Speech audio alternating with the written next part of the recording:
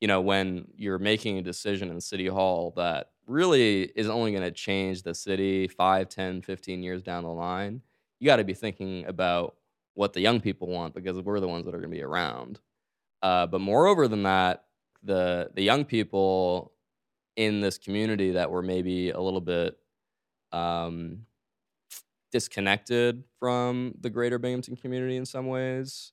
I think looking back, I did a lot to connect young people into the Binghamton community and just do what we could to bridge that gap.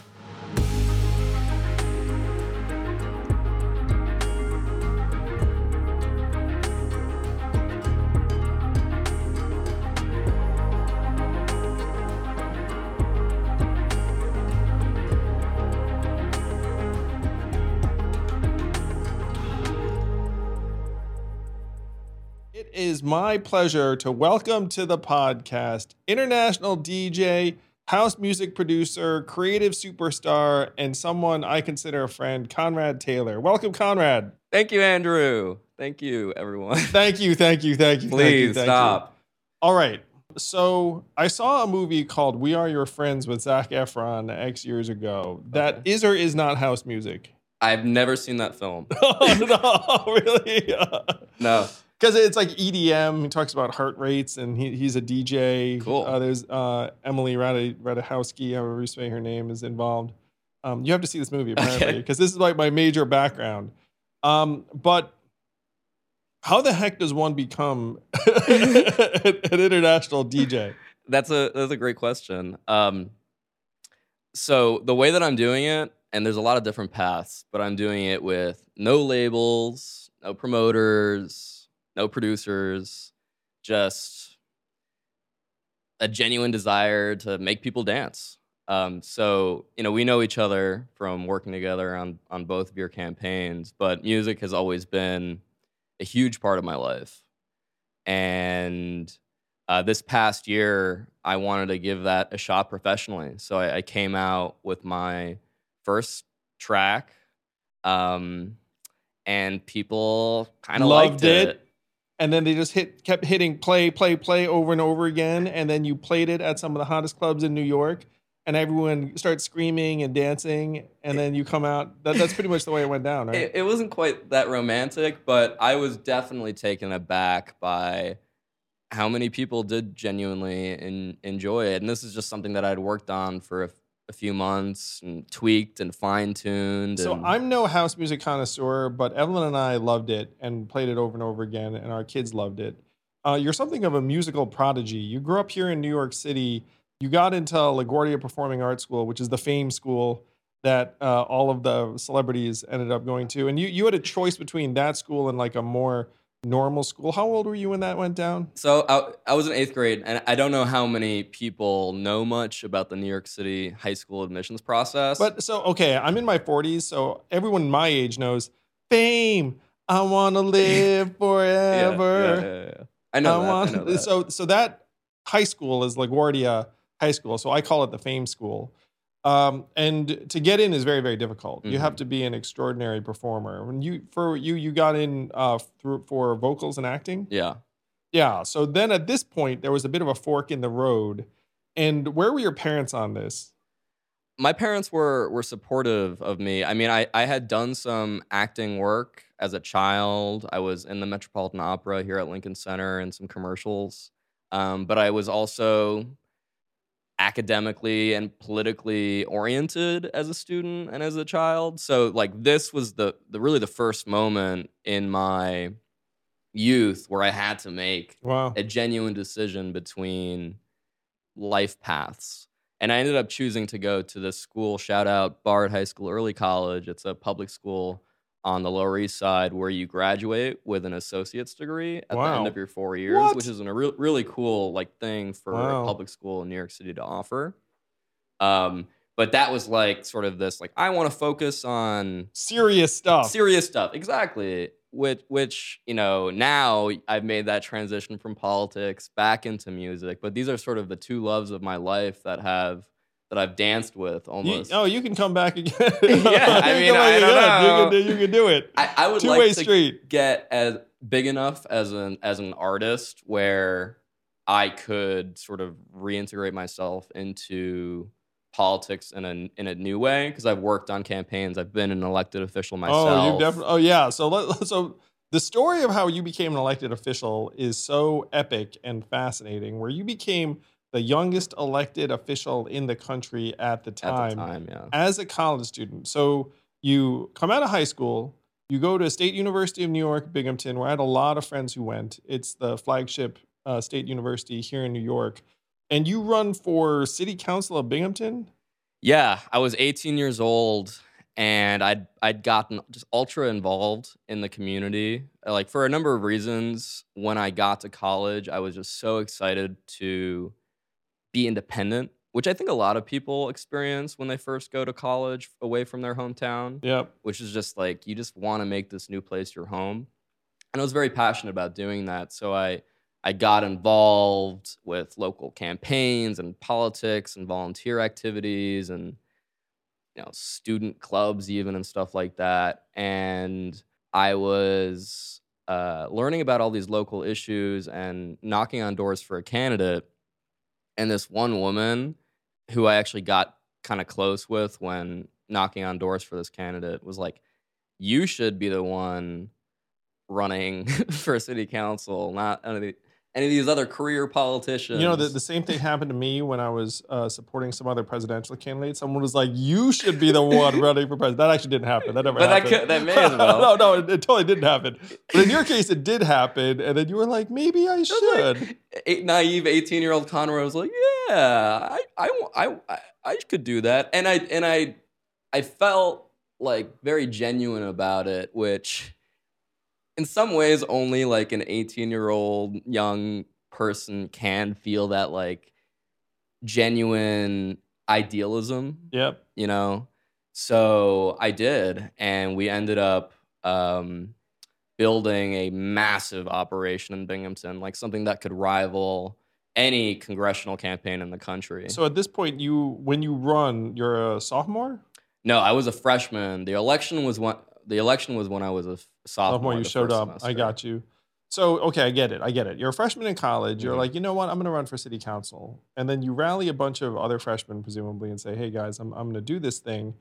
Uh, now, this seems, frankly, extraordinarily difficult to impossible because the folks who vote in these elections are not going to be the college students. It's going to be Binghamton locals. And there is an incumbent, I imagine? Yeah. So I ended up beating the old Republican council president, who famously at the mayor's State of the City 2 weeks before my election, I overheard him talking about how he was gonna I'm gonna crush this kid. I remember hearing that and being like, oh, okay. And he had a disparaging nickname for you. And what was that? Comrade Toddler. Which I thought was pretty clever. Yeah, And yeah. yet you still prevailed by knocking on everyone in the district's door multiple times. That was certainly one of our strategies. So I would say that when I announced my candidacy, if the election had been the next day, I would have lost by like 80% of the vote. Sure. I mean, I was this out of town kid Yep. with no political experience. The argument against me was very strong, but No one knows who you no are. one knows who I am. Like, what do I stand for? I mean, the list goes on, but I really spent every minute for the next 10, 11 months demonstrating to the people of my district why they could, I guess, trust me to do a good job. Including that summer, I assume. Yeah, of course. Yeah, absolutely. So yeah, I walked around and knocked on every single door in my district at least 3 times. I had 100+ volunteers working on my campaign. I had a campaign staff. We were raising money. We treated this with the seriousness it deserved. And How many doors were in the district? 9,000. So Maybe? we're talking about 27,000 door knocks in the space of 11 months. Yeah, I mean, not all of those were registered voters. I would have to find the numbers, but it was a lot of doors for sure. Yeah. So you looked at it and said, I'm going to knock on these doors. And when people saw you the second or third time, they must have been like, holy crap. Yeah, I mean, I was having tea and coffee in, like, people's kitchens and living rooms and really, like, diving deep about, not just, like, political issues, but also, like, their lives and, Sure. like, what I mean, I look at politicians now, and, I mean, it's one of the reasons that I was so enamored with you as a candidate for president. It's like, it's so hard when you've been in that position to, like, look at someone and be like, "Are you genuine? Like, are you real?" Like, especially now where I feel like I'm more jaded than I have been about politics and politicians in general. Um, but yeah, I mean, I really experienced what it was like to sit with someone and then to actually eventually get into a position where you can do something to change their life, which So was you win that race, yeah. and were you surprised? I was not surprised by the time that we won because I knew that we earned it and And deserved what's it. that? What was that vote count? We beat him by 10%. So it was Wow, 55-45, which is not bad. that's Um, pretty much a landslide if you were it's challenging an incumbent and the rest of yeah, it. it felt that way, certainly. Um, So then you become a city council person in Binghamton, and you're a college sophomore. Is that a paid position? yeah. I mean, So it's dope. not full time. It's like treated as kind of you get a healthy stipend, I would call it. Like, it's not like here in New Wow. York City where you get, like, And 160 grand or something a year. That would've been crazy. 19-year-old college kid. But yeah, yeah. what? So you win. Everyone's like, "Oh my gosh, you did it!" Do you get a lot of press? Yeah, locally, certainly. I mean, I don't know what I know now about PR and national I think at the time I could have gotten national press for it, but I didn't That really wasn't know your how to do focus. You didn't have the that. team. Sure, you were just a college kid Um upstate. Yeah. But locally, it was a big deal, and there are just, like, a few accomplishments that came with it that I was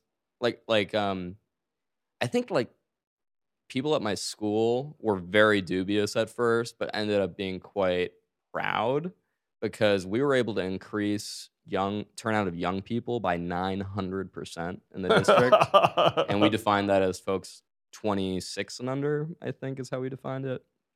Um which is a lot, but we still would have won even without those people, which was also meaningful. So it was like this, in a lot of college towns, although I see it as Binghamton as a city is much, much more than that. But in what people sometimes view as college towns, there's that like Town gown. town gown Sure, divide. of course. And this was a really important step, I think, in bridging that in from both directions because first of all, it showed that like, young people have a seat at the table in our communities, regardless of where we are.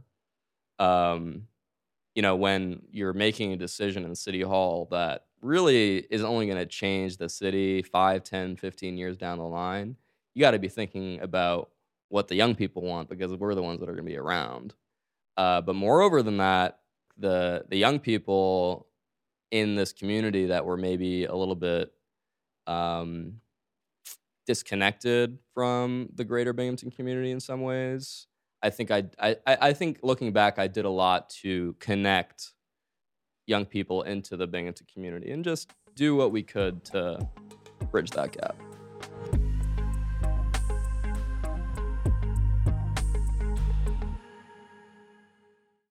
This podcast is sponsored by ExpressVPN. A few decades ago, private citizens used to be largely that. Private. What's changed? The internet. Think about everything you've browsed, searched for, watched, or tweeted. Now imagine all of that data being crawled through, collected, and aggregated by third parties into a permanent public record.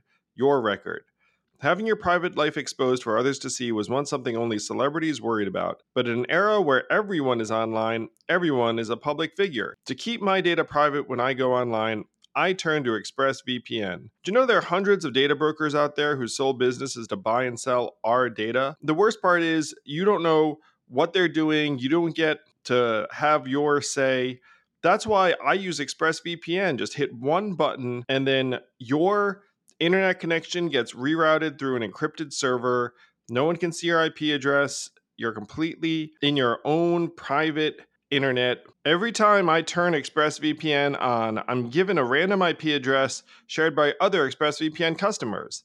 That makes it harder for third parties to track me and harvest my data. No matter what device you're on, you just hit one button and you get your own protected connection. So if, like me, you believe that your data is your business, secure yourself with the #1 rated VPN on the market. Visit expressvpn.com/yang and get 3 extra months for free. That's expressvpn.com/yang. Go to expressvpn.com/yang to learn more.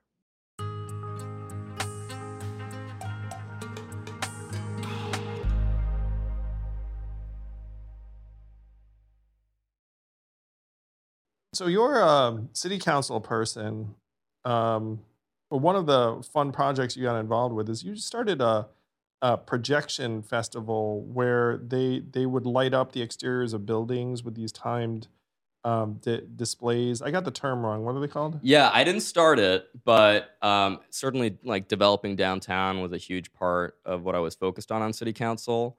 And the two co-founders, Josh and Tice, launched what's called the Luma Projection Arts Festival. So the term that you're looking for is projection mapping. That's it. Thank you. So shout out to Luma, lumafestival.com. It is one of the coolest things that you will probably ever experience if you go to it. The buildings come alive, like, City Hall turns into a spaceship. And So Google Conrad Taylor music and then Google projection mapping. right. Those are a couple things we that got some action items. that will wow you. And you shared some stories with me about being on city council. There was one where a local reporter used to show up and then they stopped showing up, and then all of a sudden things were a little bit less buttoned up after the local press stopped Yeah. appearing at these meetings. Well, on the presidential campaign and on the mayoral campaign, you spoke a lot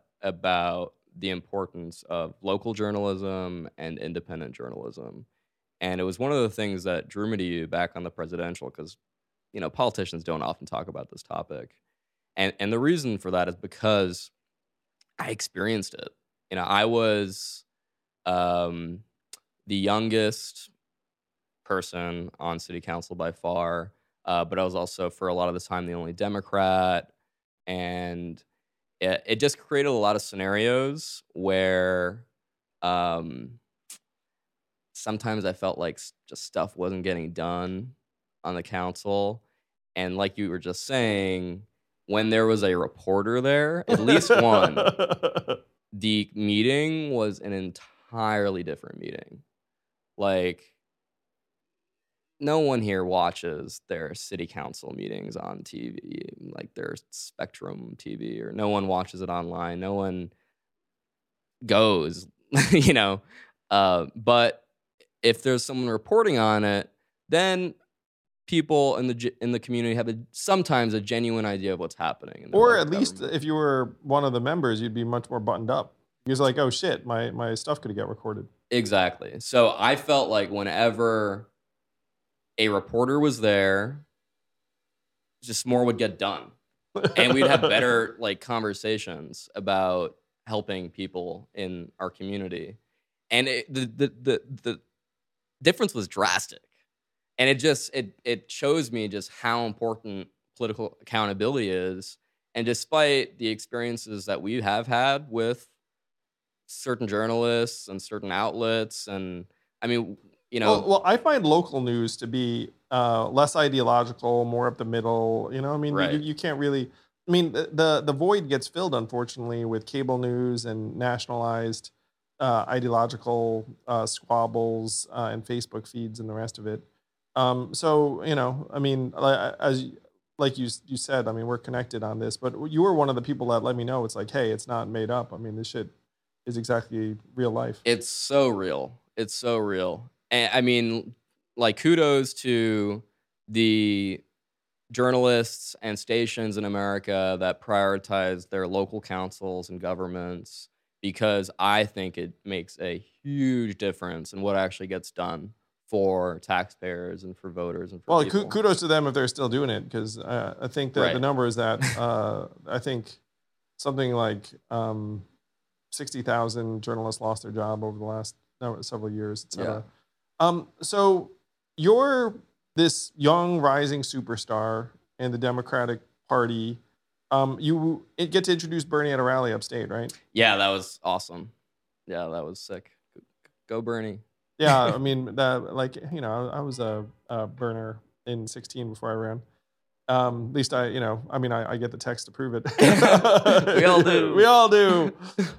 So you have a choice to make at a certain point because your term is up, but you could run again. You could run for state rep seat, and then you decide to make something of a dramatic shift, and you show up in Iowa to work on the Andrew Yang campaign. Like, what was the next step after city council, and how close were you to running for a legislative seat? Yeah, there were a lot of people pressuring me to do different things and make different decisions, running for mayor. Oh shit, you could have run for mayor. for Congress even. Yeah, why not? And this is all stuff that I was considering. Why did I make the decision that I did? There's two main... Aside from the fact that I'm awesome. Well, continue. That's number one. Number 2 and 3. Well, actually, that's part of one of them. So the first thing is that I got into politics to stop the endemic of career politics. That was part of my message. I felt like a hypocrite becoming a career politician. I really did. And I actually think career politics is very dangerous.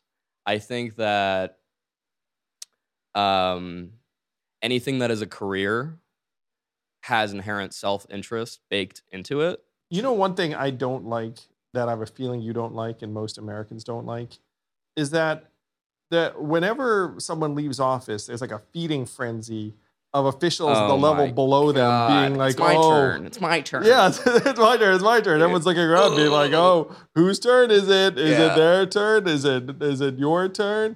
And it just seems like such nonsense. It's like, so you have like a bizarre career ladder trajectory, and that's how we decide who the heck should be. I mean, you can see this at every level, unfortunately. Absolutely.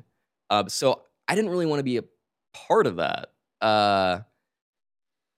And yeah, I feel like public service just can't have that inherent selfishness that is attached to a career. And that doesn't mean that there aren't incredible public servants who are career politicians, who are doing it for the right reasons. But part of building a career is making decisions about your career and climbing the ladder. And I just didn't want to do that because I wanted to stay in politics for the right reasons, if that makes sense. Makes sense to me. So I had some time to make some genuine reflections about what was currently motivating me politically, because I knew I didn't want to leave politics at the time. It was all that I really thought about. And for me, that was defeating Donald Trump. I saw, even in local politics, the drastic change in how certain conservatives operated post-Trump. Like, I think like a lot of casually racist remarks were a lot more common. Sort of carelessness about fact was a lot more common. Yeah, he had a profound cultural impact. People say he normalized things that previously would not have been in the bounds. 100%. So I was seeing this local impact on the Trump era, but of course, just nationally, it was I got into the same reason, man. I was like, Trump's a giant red flag. What the heck are we going to do? The economy's transforming. Like, there are only a few things I can see that might fix it. I'm going to run for president and try and... Yeah. And, I always said Trump was not the disease. He's a symptom of a disease that's getting worse, which, by the way, is still true. Still going 100%. And I mean, honestly, like, this goes back to you being awesome. Thanks, man. I was kidding. I did think that you were the antidote. I genuinely did. I was on council at this time, and I'm very proud of a lot of things that I got done, but I'm also very disappointed about a lot of things that I didn't.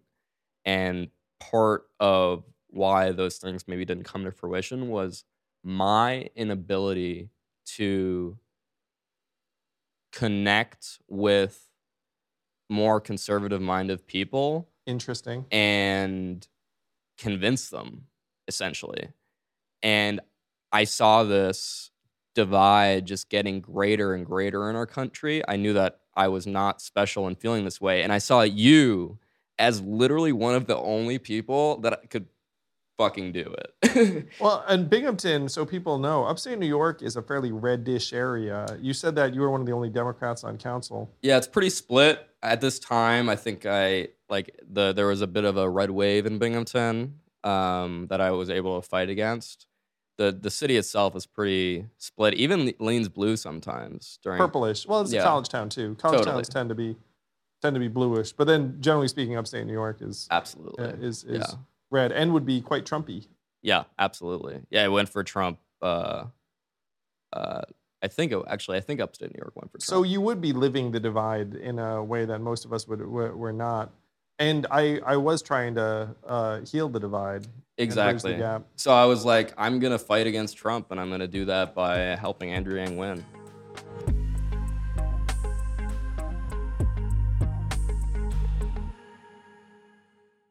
This podcast is sponsored by Helix Sleep. I've always been a mattress guy because I figured if I'm going to do something for up to 8 hours, maybe I should do it right.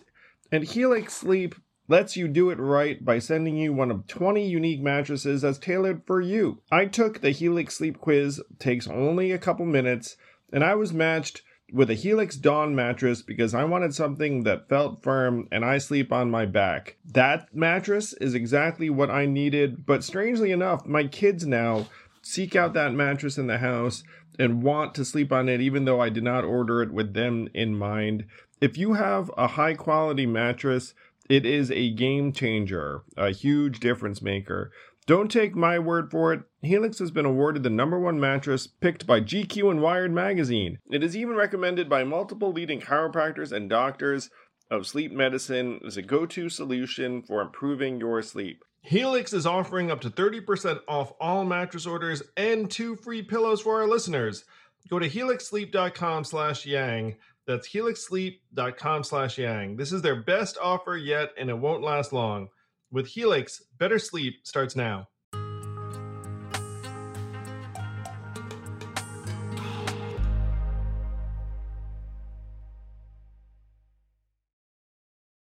So how the heck do you get a job on my campaign? Because I will say from my vantage point, I'm just like, campaigning in where did we meet? New Hampshire, Iowa? We met in Iowa. Yeah, so on the road in Iowa. And then it's like, hey, this is Conrad. He's on the advanced team. He's going to be helping you out. And I was like, Conrad, eh? And then someone had given me a couple of your stats ahead of time, being like, he's a stud. He's the youngest elected official in the country. He's can do and the rest of it. I was like, oh, I'm sure I'll like him. And then I met you and did like you. But I have I remember that. Sorry to interrupt you. I remember that the first time that I met you, you were, and you did this a lot.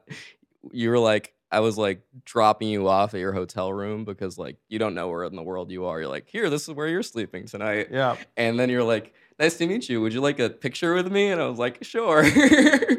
Well, because I don't know if I'm going to see you again. I don't know what's going on. It was like it was just such a funny little anecdote about how crazy things were for you during that time. Where no, thank you, man. I was trying to be considerate. I don't know who I'm going to see. Yeah, I was like, wow, I can't believe he asked me that. And I think a lot of people took note. You were always trying to make sure that the people that work for you felt appreciated. Well, I felt shitty that I didn't know the team members better, because when I ran an organization or a company, I made it my business to know people well. But when you're a presidential candidate, you're like you said, it's like, get in this vehicle. You're just trying to breathe, man. He's going to take you here. And I'm like, who's this? Could be a volunteer. Could be an advanced staffer. Could be an Uber driver. I don't fucking know. So So how easy or hard was it to get that job? It was a presidential campaign, so it certainly wasn't easy. But for me, I think I had an interesting resume. Yeah, I'll say. And then I knew somebody that worked on the campaign who was able to vouch for me as well. Oh, really? Who was Yeah, that? that was Annie. Oh, dope. Yeah. I don't know if you remember her, but All right, so you show up in Iowa, and what month is that? that was in November. Wow. So that's November 2019. 2019. And so you have like the 3 months that were the most high energy and hectic. Yeah. And you didn't just hang out in Iowa because you advanced us all over the place. all so over you the land in place. Iowa, and then we went. All over New Hampshire, Washington, California. Oh, there was a Nevada. presidential debate in December. Yeah. Did you staff that thing too? Yeah, for a little bit. Those are South good times. Carolina. Oh, shit. I like to think that when I joined, I mean, this like Shelby. Shout out to Shelby and Ethan for being incredible. But I do like to think that when I joined, we were able to elevate like the level of the on the ground events and the, You know, when I showed up, it just leveled up the whole operation. I like to think that I helped. Well, I will say Conrad is excellent at making things better and more professional in terms of staging and whatnot. I mean, like your attention to detail is very, very high. Energy level is super high. And what people don't know is that advanced staff need to be freaking indefatigable machines or warriors. Like, you know, like, I mean, my hours are bad, and like you're like doing stuff beforehand, like well, showing if we up mess to the up, thing. you end up in the wrong city. So Or I go to a place for speaking, and there's like a stage and a backdrop and people and a photo op and the rest of it. And you know, and then I leave, and then someone's like wrapping all that stuff up. And sometimes they're like taking the same sign and like trying to get ahead. yeah, we got to beat the bus. Gotta beat the bus. I got a few speeding tickets on that campaign, but but what a journey those few months were between November and February. Oh my God. Yeah, I mean, what are your strongest or fondest memories? There's so many. I was really proud of. So we qualified for that December California debate debate in LA, right? California, and you crushed that. You crushed that debate. It must have been one of your best, if not your best. I think it was my best. Yeah, I think so too. And I think there was a moment when we were like, okay, you know, and that was certainly around then. And then we went into Iowa feeling maybe better than we've ever felt. And then you like scored really well in like 9 polls, and then but in a week, and the 4 that you didn't score that well in were the ones that like would have qualified you for the January debate in Iowa. So you were like 1 poll short. We didn't qualify for the Iowa debate. That was a big sting for us and for our momentum that we were building. We had just gotten a great fundraising quarter. It was just not what we deserved, I think. And not what the Yang Gang deserved, honestly, to not qualify for that debate.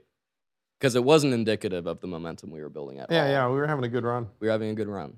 And then immediately afterwards, a poll came out with me. Precisely. At that, yeah. Exactly. And then, so we were, you know, in Iowa HQ thinking, what are we going to do to demonstrate that this isn't indicative of that, and that we're, you know, we're one of the big players, which we were. So basically, it was, you know, I had the idea essentially to do a massive rally, biggest rally we've ever done, the night before the debate, when all of the reporters were already in town, national reporters, on your birthday. We would make it like basically our biggest event yet in Iowa. Hopefully, as many reporters as possible. And you know, that's the plan that we ended up executing. And you know, it was my event that I built, and it was definitely one of the proudest moments for me on the presidential campaign, because I felt like that event just went so well. We had like 1,000 people there. I remember that night. Yeah. I remember the Happy Birthday song, which I appreciated. I just celebrated Yang Week with some folks online.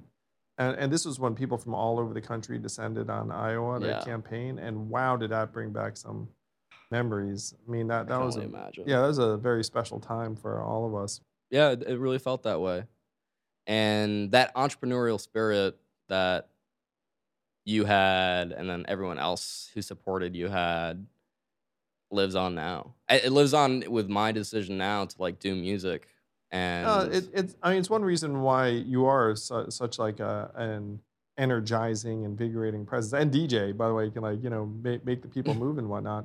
But you're the sort of person that formed the core of the Yang Gang. Really, is like people who just think that good things are possible, and it did feel like that in Iowa. I remember that Mhm. vividly. Like where we went, there's just so much energy around us.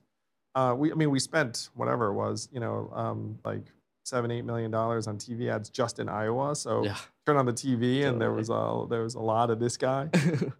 Uh, and falling short in Iowa was really hard. I spoke at one of the events that night, and I had a sinking feeling you go in because like there are all these signs for the other candidates, and then there was like the Yang pocket, but it was a pocket. It wasn't like a Yeah.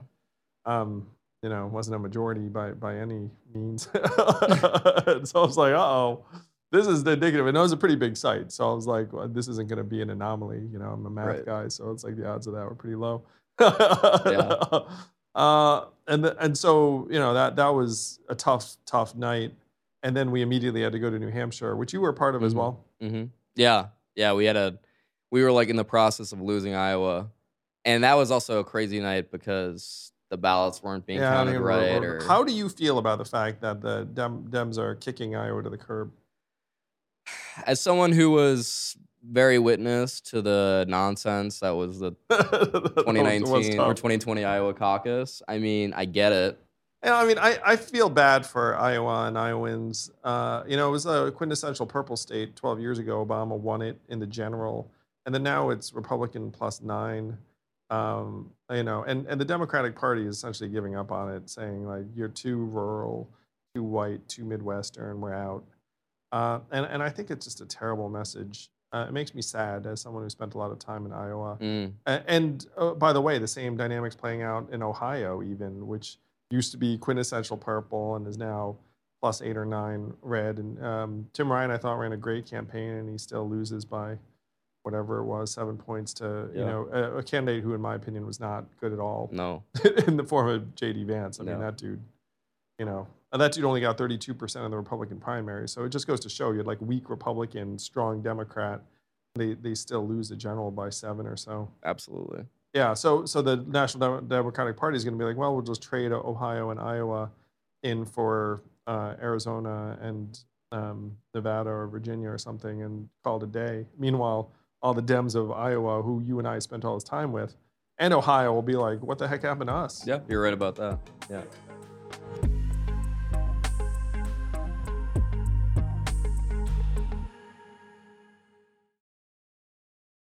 So then I drop out in New Hampshire. It's a very emotional time, and then fly to Nevada to thank people. I just found out the other night when I was reminiscing with folks that there were people that were in New Hampshire that wanted to see me that I like didn't come out for because I didn't know they were there. I mean, I was like in Mhm. like I'd addressed people, and then I was in the back like trying to figure things out. So that made me feel like oh like I missed that or let some people down. Mm. But then you and I campaigned down in Georgia later that year for Senators Warnock and Ossoff And that made cash race. relief reality before that Made too. cash relief a reality. Like we did all the stuff in 2020, which was a weird time. And then you become one of the key people on the mayoral campaign, which makes sense because, as you can tell, Conrad's a New Yorker. And so he's like, we're going to do this. And it went great. Yeah.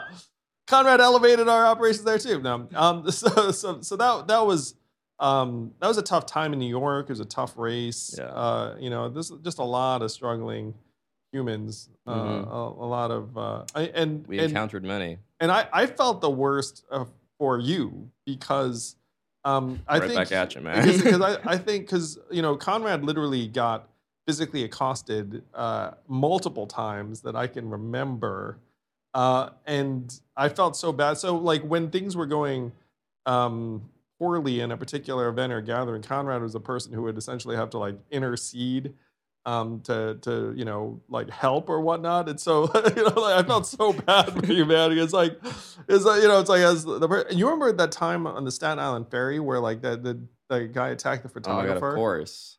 and Yeah. so that was one of the When you times like where saved him, was that was insane. that was one of the times where I was the intervener.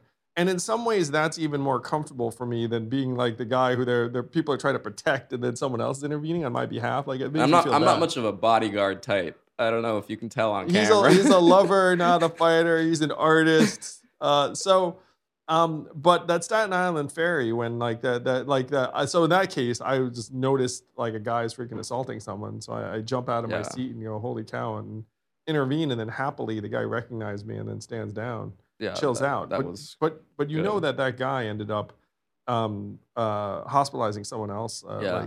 2 or 3 weeks later. I think it was an Asian American too. It was an elderly Sri Lankan man. Yeah. Made me feel terrible.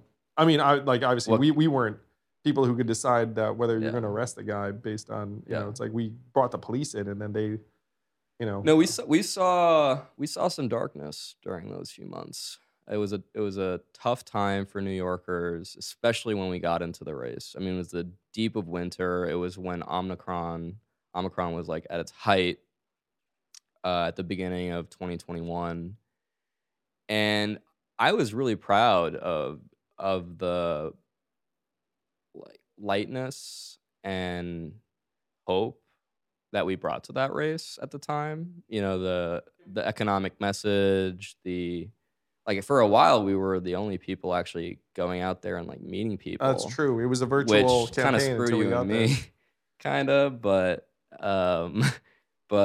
it was worth it because you know we got to actually connect and inspire a little bit.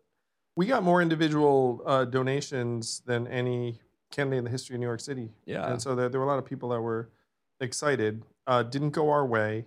And so then when we came off of that, you went to Unwind, and I went to Unwind, honestly. So in my case, No, you wrote a book, but fine. So I'll tell you this story. Actually, I don't know how much of this you knew in the mayoral.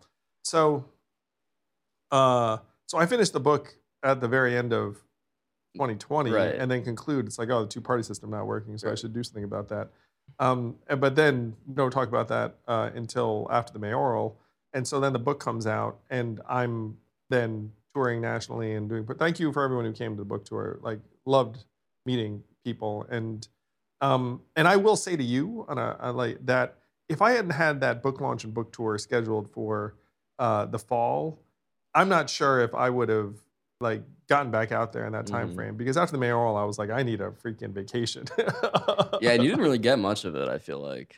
Yeah, I didn't because of the way the timeline worked. Like I Yeah. came off the mayoral and then I had to call my publisher and they were like, we want to publish this book as soon as possible. And I was like, what the heck does that mean in terms of date? They were like October 5th. And I said, all right, I can be ready October 5th. And Right. then when October 5th came around, did I feel ready to energize? It's like not particularly.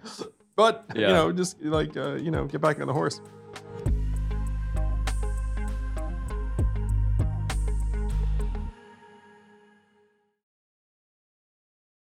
But yeah, for me, it went in a different direction, and I had the luxury to be able to go a different direction. You know, I didn't have the weight of an entire nation on my shoulders. But yeah, I reconnected. I mean, we talked about this at the beginning of my podcast, which is like my story is a bit of a story of, you know, politics and public service, but also of music and the arts, and I kind of reconnected with that side of myself, and especially my love for electronic music, and really got in. I mean, I'm a German American, so I have German citizenship.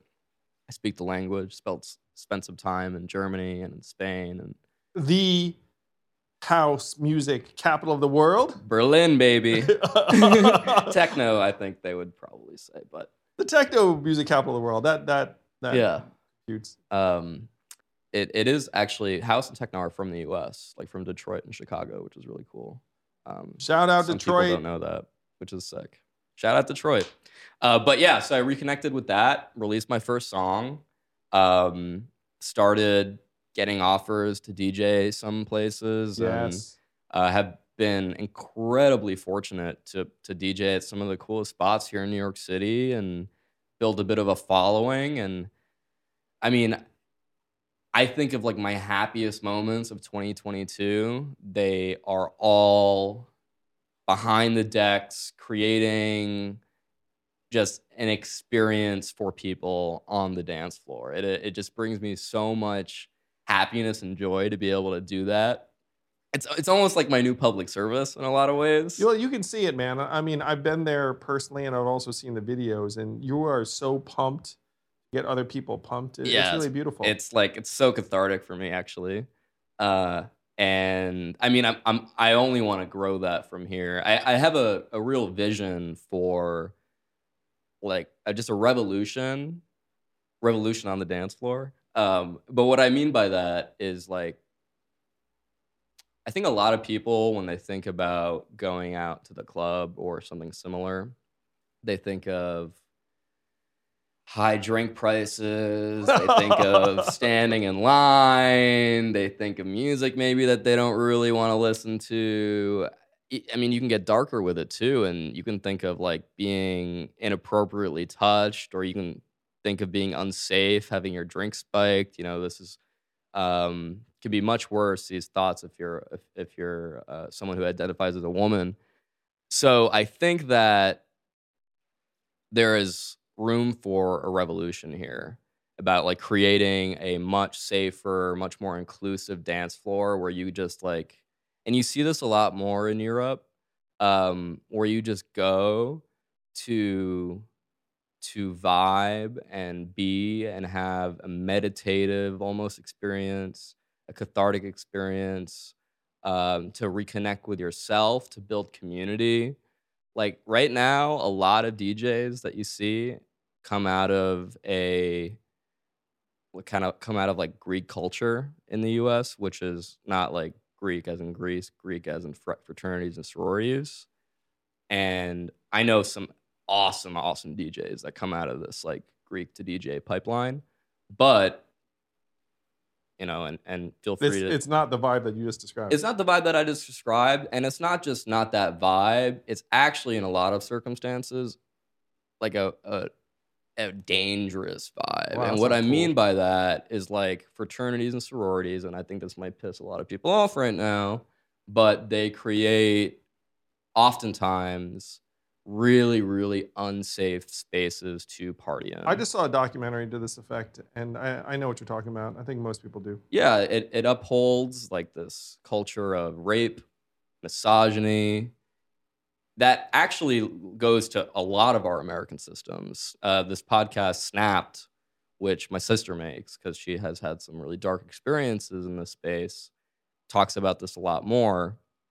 But like Congress is majority fraternity and sorority. And again, I know so many amazing people that come from this space, but the culture that is being created is not one of safeness, inclusivity, fun in the way that Is there a term for this more positive version of EDM gathering? I can't. Because you should coin this term, and what you just described reminds me of Howard Schultz going to, I believe, Italy and seeing this little cafe and being like, oh, they do coffee in a more elevated way, and then he comes back and popularizes it via Starbucks. I feel like you had like a different type of experience. You're like, ooh, I should popularize this in other places. Yeah, absolutely. And I also don't want to take away from um like this already is a thing. You have incredible spaces in New York City alone that are mostly in Brooklyn that embody this same kind of atmosphere and vision. Um, like house music comes out of Detroit and Chicago, which is where this started. This kind of feeling. But with that being said, I think we have to push back in that direction and with a lot more learned. Well, your music is very, very feel good.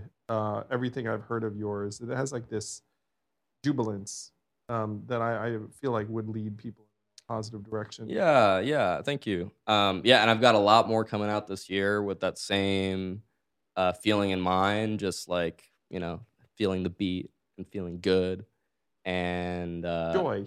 yeah. And so, follow me on Spotify, Conrad Taylor, if you're Follow willing. Conrad Taylor on Spotify. Check out a couple of his songs just now. I pretty much guarantee that you will at least be tapping your feet or doing something physical. It'll put a smile on your face. And you're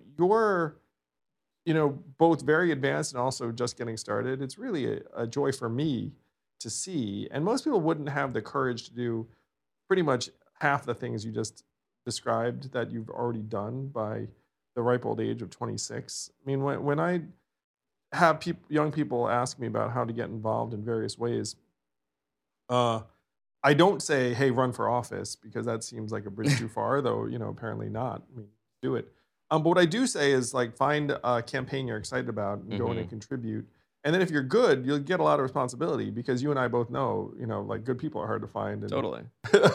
so if you're good, you'll get stuff. And you wound up with an incredible amount of responsibility because you're excellent. And so I see in you someone who actually took the advice that I give to young people sometimes. But now you're applying your passions in this new direction that speaks to who you are and will give people also the same sense of optimism and joy that you want them to feel. It's really inspirational. Thank you. Yeah, I hope so. And I hope to continue growing with that exact philosophy in mind. It's impossible to not be in this position where you're like just getting started as an artist and seeing some small levels of success. Like your visions of grandeur are large. Maybe they're delusions of grandeur, but I certainly just Not at all, man. I mean, you're a talented, hardworking person. So if you want to be part of this journey, I would love that. Follow me on Instagram at Conrad.Taylor. Same thing on TikTok, Twitter, Spotify is just Conrad Taylor. I've got big things coming, and I would love for everyone here to be a part of it. Would love to be a part of it, brother. And I can't wait to keep track of your journey, Conrad. You're on your way. Thanks, man.